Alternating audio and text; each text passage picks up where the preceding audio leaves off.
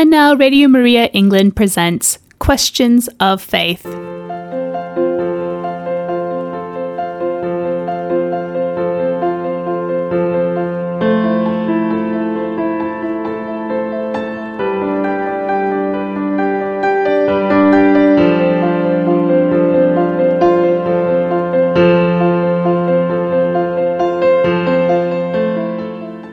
Good morning, everybody. I'm Father Tony Rogers. I'm the parish priest of Our Lady in St Peter in Aldborough, here on the Suffolk coast, and I'm speaking to you from there. And it's a pleasure to have as my co-host this morning for Questions of Faith, Father Luke Goymour, who's going to introduce himself. Thank you, Tony. Hello, I'm Father Luke. I'm the parish priest of Brandon and Mildenhall, and I'm speaking to you from Brandon today. And I'm also the chaplain to the diocesan youth service. So it's great to be on today, answering questions of faith with you. Yeah. And this morning we're going to be answering your questions about faith, about the Catholic Church, about social issues, and any other topics that might come up. And if you've got any other questions you'd like us to answer, please email us on questions@Radio Maria England UK. And you can also call us here in the studio on 02037 818 423, or you can text WhatsApp the Radio Maria mobile on 07502 385 010. We'll give you those numbers again. So Luke's going to lead us in prayer now. Okay. In the name of the Father, and of the Son, and of the Holy Spirit. Amen.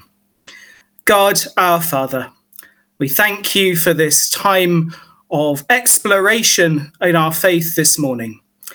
Pour out your Holy Spirit upon us and on all who will listen, and help us to explore the richness of your church. Help us to come to know your Son, Jesus Christ, who is Lord forever and ever. Amen. In the name of the Father, and of the Son, and of the Holy Spirit. Amen. Well, it's been quite a week in terms of what people have been talking about. And one of the issues on many people's minds is the Pope's latest instructions or directives about the extraordinary form of Mass. People are puzzled as to why it's happened, why he's done this. And people are also wondering whether it affects all of the liturgy that's celebrated in Latin, not just the extraordinary form, but Latin Mass in general. So, Luke, have you got any thoughts on that? Just as you were speaking, actually, I was just reminded of something that my liturgy prof used to say at seminary, which was people get very uptight over liturgy. It's very, very deep and personal. And he goes, you have to remember that the first murder in the Bible was over liturgy. Cain and Abel. So it can be a very, very divisive issue. But what are my thoughts? Well, my immediate thoughts are this. Pope Benedict had a motu proprio in 2007. And his idea behind that, his desire, was unity in the church, was to create continuity between the post Vatican II celebration of the Mass and the present celebration. And Pope Francis is trying to do exactly the same thing, albeit using a different method. I think what we've seen, very sadly, is that in some areas of the church, there's been real division over how Mass has been celebrated. And, the Pope hasn't just done this because, it's on a whim. He's consulted all the bishops of the church on this issue. And there's been a real time of discernment. And the Pope has, not stopped the Mass from happening in the extraordinary form, but he's saying, the bishops on the ground need to make the call because we need to work together for the unity of the church and to really preserve those authentic developments which happened between 1962 and 1965, and then in the period post the Second Vatican Council. So I suppose they would be my first thoughts about it, that it's the Pope's doing the same thing as his predecessors, but he's having to use a different tact because of the situation we're in. Yeah, I think, thank you, Luke. I think it's interesting, isn't it, that it's more than the Latin language and more than Gregorian chant, that's for sure. Yeah. The first thing I think to say in relation to Latin is there's not the slightest problem over the use of Latin in church. In one or two parishes I've worked in, we had a Latin mass regularly with Gregorian chant, with Latin music.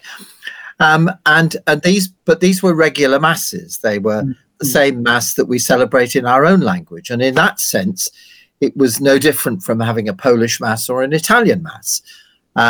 So that's one thing, that the language itself is not at stake here. And I don't think there's any issue about people who have a preference, for whatever reasons, a preference for things as they have been in the past. But what is important, and I think you brought it out very well, Luke, is this idea that it's much more than whether people can celebrate the extraordinary form, because it's also about whether people are able to say, we actually prefer this form, but the ordinary form of Mass, because this is the extraordinary form, the ordinary form of Mass is absolutely valid and part of the mainstream life of the vast majority of people in the church. And I think that's something we need to bear in mind. And it's also, I think, in terms of what you said about the unity of the church, it's about the ability of all those who support the extraordinary form to be able to say, and we go along with and accept the teaching of Vatican II and the changes that have developed from it. You made that wonderful point at the beginning about liturgy being divisive from the start. I think it's also important to say, isn't it, that we have a tendency in some quarters to make the mistake of assuming that nothing liturgically has ever changed since the Last Supper, or since a particular date. The modifications throughout history, variations in the way Mass is celebrated. There are still Eastern rites alive and kicking in the church. In this diocese of East Anglia, plenty of places where the Syro-Malabar rite is alive and kicking. But also in the Western history, there are different variations still around and still living. So let's try and understand that the breadth of the whole celebration of the liturgy, and while we can say what we like or prefer, let's not get ourselves into a corner over it. Yeah, I agree. I just think you touch on that brilliantly. But the church is a living tradition. Yeah. It's not static. I think sometimes we can fall into this very flawed idea that the church is ancient, but it's not unchanging. We are constantly growing, constantly changing, constantly in conversion, aren't we? So absolutely. So I think we've probably dealt with that one okay, as best we can. Our next question. What's our next question? So we've just had the feast of St Mary Magdalen this week. And Mary is a popular name in the Bible. There are lots of Marys. And the question is, do we know whether she is the sister of Martha, the Mary who sat at the feet of the Lord, and who is the Mary who wiped the feet of Jesus? So basically the question's asking, who is Mary Magdalene? Did she wipe Jesus's feet? And is she a Mary and Martha? I don't know. What do you think, Tony? Well, I think it brings up a big question about Scripture. I've been on pilgrimage to the Holy Land on a number of occasions, and each time I've been there and visited, the holy places, there've always been some people who've really wanted to know, did this happen in this exact spot? And did this event really happen in the way it's described?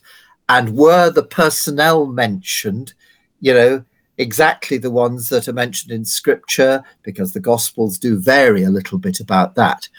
I think we have to be very careful about wanting to know precise details. The simple answer to the question is about Mary, is that the tradition of the church is that the Mary who wiped the feet of Jesus and anointed his feet, anointed him with oil, that was Mary Magdalene. There's no reason to link the Mary of Martha and Lazarus, I don't think, with Mary Magdalene. But the simple answer is we don't know. And the bit of the answer that goes with it is that it doesn't matter hugely. Scripture is about the message rather than the details. And we can get ourselves a bit lost if we worry about, was this the real person, or was this the right place, or was it somewhere else? I mean, you've only to go to the Holy Land to realize that the place of Jesus's baptism, the tradition surrounding that, does vary from one spot to another. And the same is true in all sorts of spots and places. There's usually an alternative posited. But it's a way of saying, and I think we'll come on to this in a slightly different way in our next question, it's a way of saying that places that are called holy are not made holy precisely because something happened there, but because people have prayed there for centuries and made that ground or that spot a holy place. And that's what gives a place its sanctity. So have you any thoughts to add to that, Lute? I mean, I'd agree completely. I think we can get hung up on the details sometimes. But I think certainly the liturgy makes it clearer now with our feast days. So I think we had, where are we now? We're the 23rd. Was it Mary Magdalene yesterday, wasn't it? Yeah. 22nd of July. On the 29th of July, we celebrate Mary, Lazarus and Martha. So that would be Mary of Bethany. The liturgy makes it clear that there are very likely two different Marys in that respect. But in terms of, as you say, the ins and outs of the Mary who anointed the feet of Jesus. I know sometimes in the past as well, Mary Magdalene's been cast as the woman caught in adultery as well, which I can't remember the Pope, but that's sort of being cleared up in the tradition, thankfully. Stick to the message. Don't get hung up on the details. Mary's a very popular name in the Bible, isn't it? Absolutely. Well, I think our next question, in a sense, follows on from what we've been saying in relation to the scriptures. And this is a question about shrines. Are we going to... We're going to be stuck in Britain for the summer, and so lots of people will be having their staycations and having days out. And one or two people have been wondering, are there any Catholic shrines that we should make a particular effort to visit? So any thoughts from you, Luke, on that? So I suppose the ones that come to mind are the ones that I have direct experience of. So aside from the obvious, Walsingham, which we know all about that, I would say, so there's the National Shrine of St Jude in Faversham. We actually ran a youth pilgrimage to there one Pentecost a few years ago. That's well worth going to. And there is the shrine in Aylesford with the Carmelites, where I think actually our previous bishop, Bishop Michael Evans, was ordained priest there.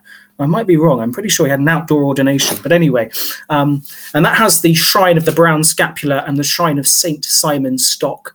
There's quite a lot to see there. Nice little tea room and a real pilgrimage centre. And then the other one, or the other two that I'm aware of and I have direct experience of, is the Shrine St Winifred's in Holywell. So we're going to Wales now. I know perhaps COVID restrictions might be a bit different there.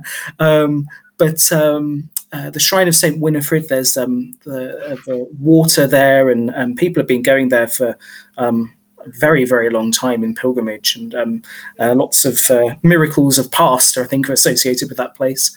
And my favourite one, which is not in Catholic hands, as it were, but certainly a Catholic place of pilgrimage, is the shrine of St Thomas Becket in Canterbury Cathedral. The place of his martyrdom.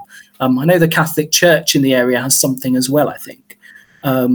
St Thomas Becket, the patron of English clergy, someone I think who's been overshadowed, but a great place of pilgrimage, Canterbury, and was a great place of pilgrimage in the earlier ages. What do you reckon, Tony? Yeah, I think that's a good lead in to what I was thinking of saying, because the Shrine of Thomas Becket is a fascinating one. There isn't actually anything left, associated with him, but a candle burns in the Trinity Chapel there. People make the climb up the stairs to the chapel, and it's like the thoughts we had on Scripture, that places are made holy because over the centuries people have gone to pray there. It seems to me that visits to shrines too are a wonderful opportunity for us to sort of put on our ecumenical hats, because so many of the shrines in the UK are found in the great English cathedrals and sometimes in parish churches, and it's an opportunity for us to pray with fellow Christians in places that are associated with certain saints. And I think it's worth remembering that sometimes it's the saints themselves who are indirectly responsible for some of the splendid buildings we have.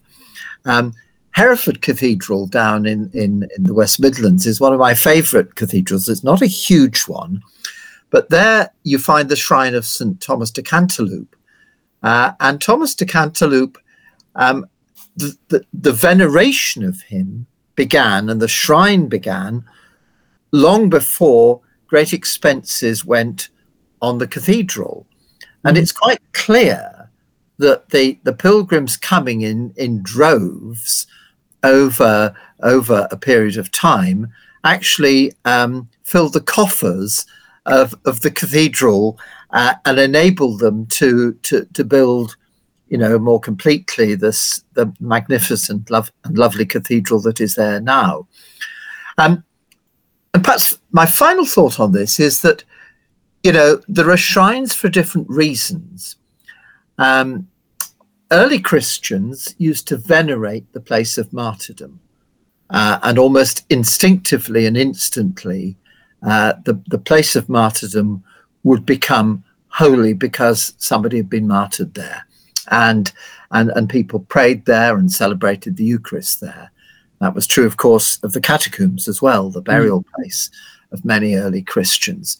So some are associated with martyrdom. Others are associated with the life of particular individuals. And others, yet again, are associated with legends. And we mustn't laugh at legends, because legends have often got a real sort of grounding behind them. It's just the details that are a bit unsure. But it's not hard to find places of pilgrimage around our country, and many of them are very, very accessible indeed. So I think you could have quite an interesting summer, popping into places, and the websites and books. There are plenty of ways of finding out about local saints. And one interesting way of finding out about a local saint is if you see in an old parish church a dedication that puzzles you, that a name you've not heard of, then it may well be because there's only one church in that country, in the country dedicated to that saint, and that therefore in that church there may well be a specific link with the saint to whom the church is dedicated. So it can be a great time, I think, of exploration, among other things.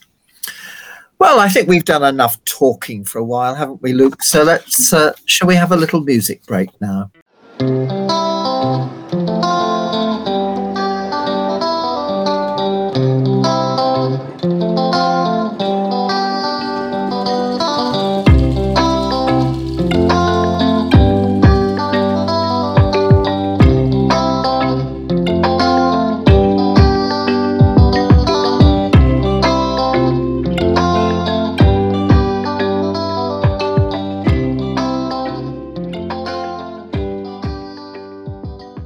You are listening to Questions of Faith, and I'm Father Luke Goymour, parish priest at Brandon and Mildenhall, and I'm here with my fellow diocesan priest, Father Tony Rogers. And if you have any questions for us, please email questions@radiomariaengland.uk, and you can call us here in the studio on 02037 818 423. Or you can text or WhatsApp the Radio Maria mobile on 07502 385 010. This programme is also available on Spotify, Anchor, Google Play and Apple Podcasts. Okay, well, our next question. Our next question concerns someone called Father Gabriel Amorth. Now, he was the leading diocesan exorcist in Rome for many years. He died, I believe, a few years ago. And someone I read both his books before I was a seminarian. And he writes in his books, a listener has pointed out, that bishops do not nominate enough exorcists, or sometimes none at all. And in dioceses where there are no exorcists, Father Amorth has suggested that those who are in need of them should ask a local charismatic prayer group to pray on them. And to support this, Father Amorth quoted Mark 16:18, and these signs will accompany those who believe. By using my name, they will cast out demons, they will speak in new tongues, they will pick up snakes in their hands, and if they drink any deadly thing, it will not hurt them. They will lay hands on their sick, and they will recover. Though he made clear that they are not allowed to use the exorcism rite, that's very important. This seems to have been more common among the first Christians. So the question is, was Father Amorth right? And have we somehow neglected the words of Jesus in recent centuries? Okay, well, I've got a couple of thoughts on that, and then I'll see what you think, Tony. Let me just come back to that last question first. Have we somehow neglected the words of Jesus in recent centuries? I would say every human person who has ever lived has neglected the words of Jesus at some point in their lives. And as the church is made up of human people, the church has neglected the words of Jesus at various points. We are frail human beings. But has it on that point? Yeah, perhaps at times. But does it on the whole? No. So let's just think about the question about exorcism in particular.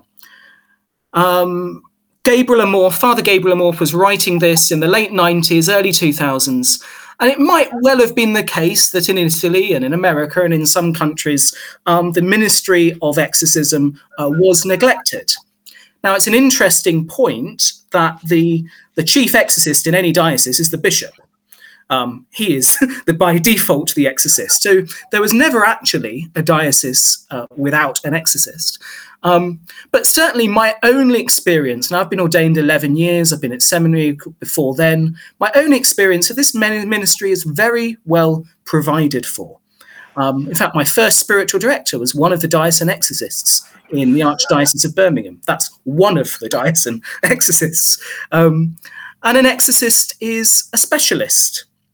Just as we have people who specialise in marriage law and people, I specialise in youth ministry and everything else. A parish priest, I think, I say this a lot, is very much like a spiritual version of a GP, a general practitioner. You have a working knowledge of just about everything that you need to for day-to-day stuff, But there comes a point when you refer someone to a specialist. And we do have those specialists available to us in the Diocese of England and Wales. So I would not say that that is true now. It's not neglected. With respect to the charismatic prayer groups, the church asks caution. So, yes, every Christian, we pray, don't we? We pray several times a day, deliver us from evil. That is a prayer, in a sense, of exorcism with a small e, because we're asking us to be delivered. But the church would prefer us to use the word deliverance. And there have been some very helpful deliverance ministries which are regulated and understood to be very helpful, that have come out of the charismatic tradition. And yes, if you're feeling some spiritual difficulty, then it may be in some circumstances helpful to visit a charismatic prayer group. However, there must be much caution there, because it's not a free-for-all.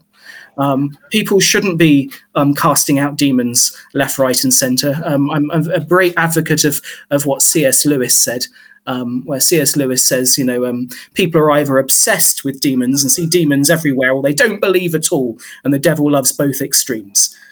So we must be very prudent, very careful. And I think in the first instance, if you're really struggling spiritually, go and speak to your parish priest. Go and have a talk with him and let him talk about, see what's going on. And if you've got a charismatic prayer group, okay, perhaps talk to them as well. But be very careful, because these things are not things that we just, go in foolhardy. Tony, what are your thoughts, do you reckon? Thanks, Luke. I think it's always important to remember that we would have no exorcists if the church didn't take seriously the presence of evil in our world. Every time we say the Lord's Prayer, we pray for deliverance from evil. We talk about casting out, the works of the evil one, the devil. We've perhaps been a bit sort of slow to mention those kind of names in recent years, but the reality of evil is ever present, but I think, as you rightly said, not overwhelming. It doesn't dominate the life of anybody, but it's an awareness that should be there for every one of us. The church is constantly involved in liturgical reform, and some of it is headline hitting, like the Mass that we spoke about at the beginning. But all the time, the various rituals and rites and sacramental rites of the church are under scrutiny and review. And one of the rites that has recently been reissued and re-looked at and rethought and addressed, from all sorts of different angles, is the rite of exorcism. Mm. And that's a serious rite of the church, which Luke and myself, I'm sure you don't have a copy of it. I don't have a copy of it, because we're the GPs. We're not the people who will be exercising this ministry of exorcism.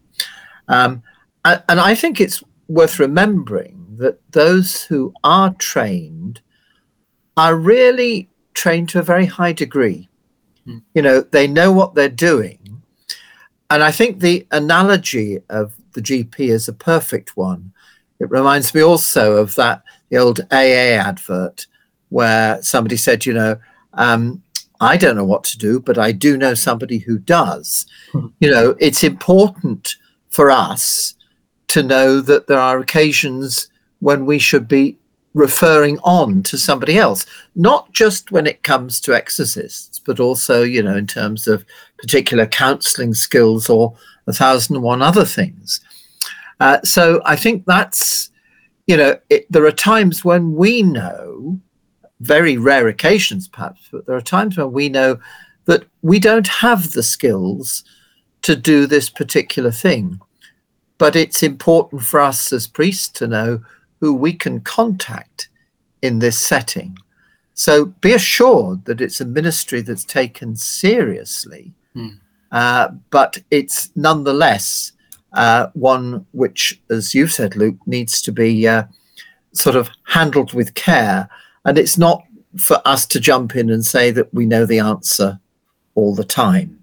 So I think we've probably looked at that fairly well. So we'll go on to another question, a much more day-to-day question, but it's a real issue for people, isn't it?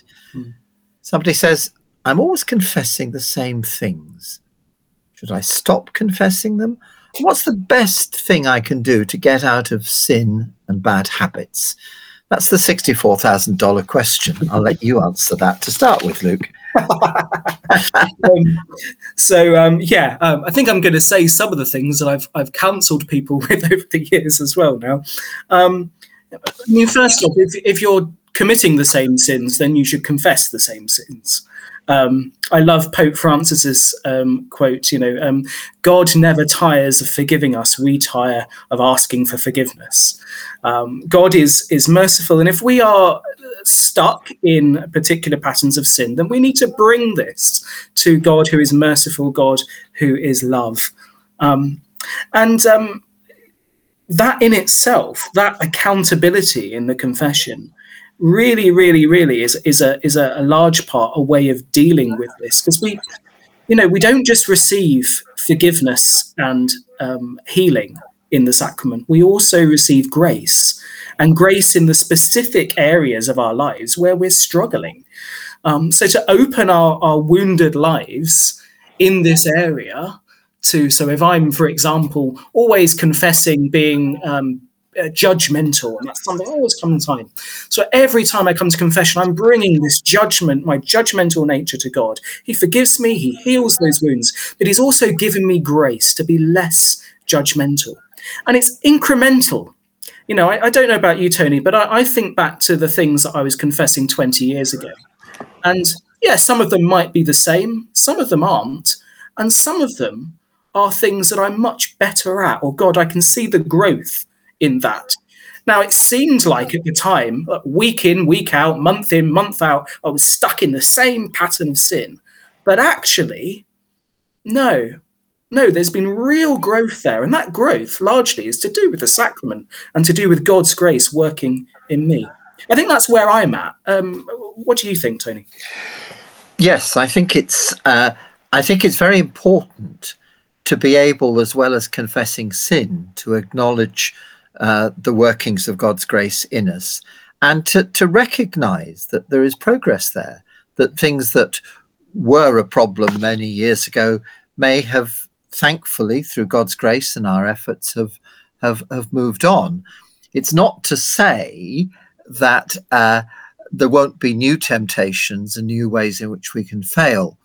I have to say that whenever anybody says to me, well, I'm far too old to commit sin now, there's a bit of me that wants to say, no, we're never too old to commit sin. There are always ways in which the devil can find new ways of tempting us that may never have affected us before. When I was in primary school, I used to be cunning in my confessions because what I would do is I had about 4 or 5 sins, and I thought it would be helpful to the priest if I sort of told them in a kind of rotation, so that it wasn't exactly the same list each time, but maybe 3 out of 5 or something. Because first of all, I made the mistake of thinking that he'd remember exactly what I was going to confess. And secondly, because I thought it might be a bit boring if it was the same every time. But I think there is a certain wisdom from time to time, as well as needing to confess the things that are there regularly. It's a good thing from time to time just to hone in on what might be a little bit more dominant at a particular time in our life. And I think it's also worth remembering that our sins are not simply a list of unrelated events. There's often an underlying thread and a connection that runs through them all. And that maybe there is one that lies at the base of it. It may be our pride. It may be, our tendency to dominate or what have you. And sometimes it's worth, not just in confession, but in life, just focusing a bit more narrowly, because when we have lots of things to confess, that's one of the reasons why it's often difficult coming back time and time again with the same thing, because, with the best will in the world, we're not going to sort everything out in one fell swoop. We sometimes need to hone our attention in one direction. And I use the example, and it may be a daft one, but it's one that I think has some relevance. I've never been a smoker, but I do know that people who are smokers who want to give up delight in the fact that they can say, well, I've gone the whole morning without a fag, or I've actually managed the whole of the day. And the little successes, the little steps forward, are far more important than, the string of failures. We need to be aware that God's grace is working in us because we are focusing. So if we say, I'm a bit uncharitable, no harm in saying to myself, well, who am I uncharitable about, perhaps more than anybody else? So I think those are just little pointers for us that may help us when we're going to confession. As you rightly said, Luke, nobody expects, things that are there regularly to disappear overnight. And God's grace is big enough to forgive us all the time. And isn't it true that it's the love of God rather than the vengeance of God that always needs to be emphasized? God is not out to get us. No. God is there to pick us up on the days when it's difficult. Indeed. Yeah, really, really important. In fact, that kind of leads, I think, a little bit into our next question. Yeah. Because our next question is about something called temporal punishment. And it asks, when I suffer, should I accept it as punishment? I mean, I would just reiterate what you said, Tony. God is a God of love. But do you just want to unpack that a little bit more? Yes, I think there is a tendency in quite a lot of people to feel that when things are going badly, or indeed when they're ill, or when other people are ill, that it's God's way of punishment. I mean, we've seen all sorts of examples of this in recent years, people suggesting that the COVID-19 is God's punishment, that AIDS was God's punishment. That's not the way the God I believe in, or the God who reveals himself in the Bible, works.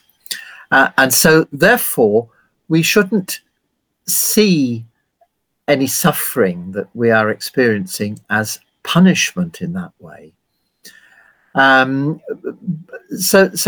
I don't think it's, I don't think it's a sort of the temporal word is a difficult one, I think, and it brings us on perhaps to our next question, which is about purgatory, and people wondering, how long we spend there. What's purgatory about? Well, let me just share a thought on that. I always say to people, I sleep the sleep of the just. I'm very lucky that, when I go to sleep at night, that's it. And I tend not to wake up very often until the next morning. And so I can sleep quite soundly. But if I'm staying somewhere as a guest and somebody comes in with a cup of tea and pulls the curtain back and lets the sunlight in one fell swoop, it's all too much. I need to open my eyes slowly.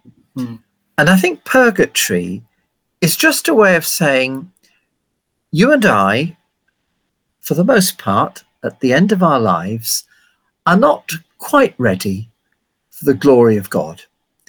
There's usually bits of unfinished business that need to be sorted out before we can cope with the brightness of God's light and the eternal company with him. I believe very much that that's our destiny. But I believe also that purgatory is more a way of saying this is the way in which God, and not us, helps us through that transition so that we are made right for our life with him and the saints and those we love forever. I don't think it's about time we spend, but I think it is sometimes about the degree of either alienation or closeness that we have. I think that, at the moment of our death, most of us want to say, just give me 5 minutes to clear up. It's like the unexpected visitor. when somebody says, I'm coming in half an hour, you have a quick whip round the house just to stuff things behind the sofa cushions and tidy up bits of paperwork and, do things like that. I think we'd all wish for a bit longer sometimes just to put things in order. But that purgatory is just a way of saying that that's not how the life of most of us finishes. It's often unexpected. And that's when we need that transition, which is God's transition for us. Indeed. It's not a punishment, but it is a recognition of our shortcomings, I'm sure. So you add to those thoughts. There's not a lot I would want to add. I love that image of the sun pouring in, and you're sort of not ready for that yet. My favourite image is that from the late Cardinal Basil Hume, who once described purgatory as sitting on the knee of a merciful father and pouring into his ear the story of my life. And there'll be good bits, and there'll be some not so good bits, and there'll be some suffering there in the telling of the story, but it's a merciful telling, and you feel all the better once it's done. Then you're ready for that embrace. So I think we've cleared that up. Hopefully, listeners, that helps you to understand purgatory a little bit more, and you certainly do believe in it. It's certainly a teaching of the Church. Yeah. So we're just going to pause there and take another short music break.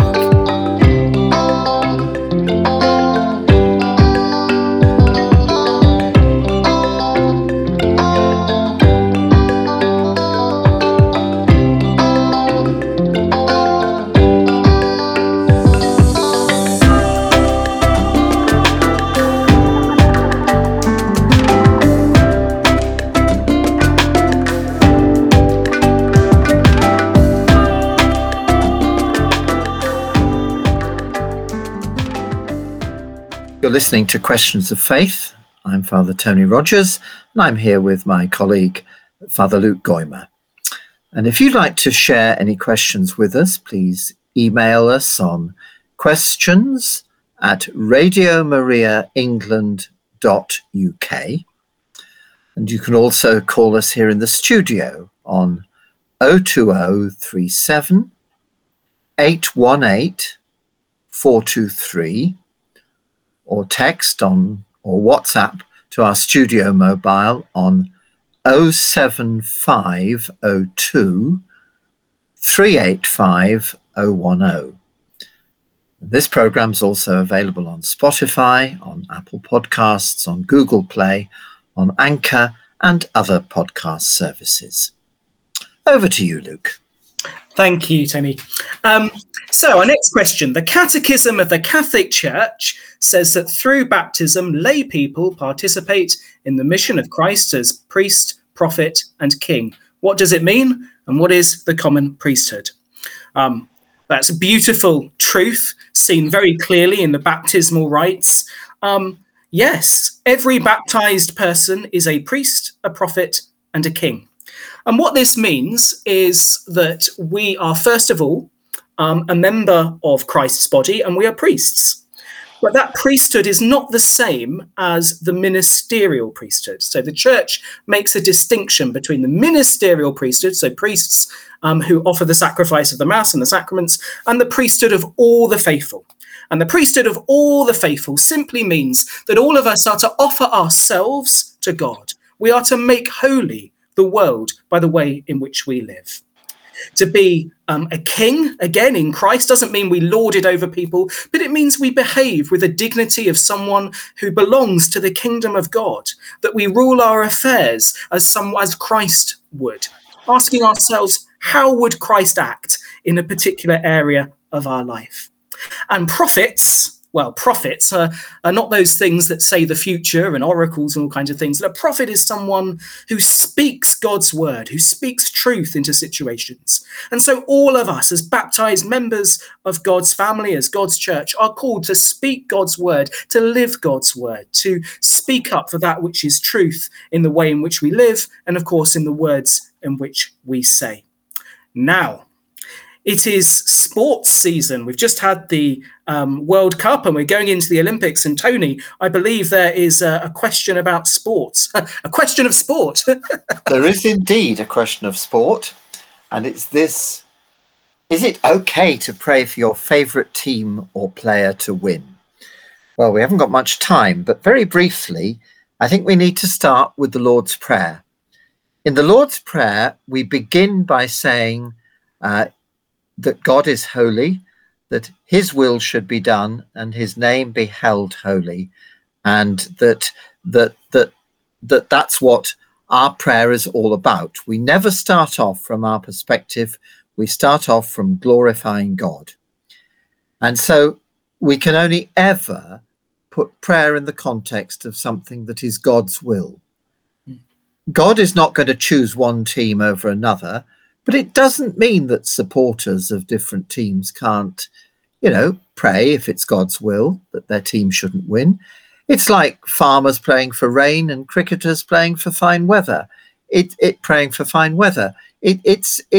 kind of, we leave it in God's hands, but if we try and make it our agenda, then we're going to fail. Now we're coming up to the last moment, I think. So I'm just going to conclude with a prayer, and I'm going to say, Lord, we thank you for the time that we've been able to share together the questions and the searchings of many different people. Our life is a life of exploration at all times. We know that we will never have all questions answered, but that you never stop us in our search. So thank you, Lord, for your presence among us as we pray in your name. Amen. Amen. So thank you for joining us this morning, and we hope to be with you again very soon indeed. Thank you, Luke. Thank you, Tony. And I think we're supposed to mention that this is rebroadcast at Sunday at 4 p.m, Monday at 9 p.m, and Thursday at 2 p.m. 2 a.m. in the morning. And quite right. Sorry, missed that bit. As a podcast on our website and on a podcast services. Thanks so much for listening to us. And Tony, it has been a pleasure as always. And likewise with you, Luke. Thank you. Bye-bye and God bless. God bless you.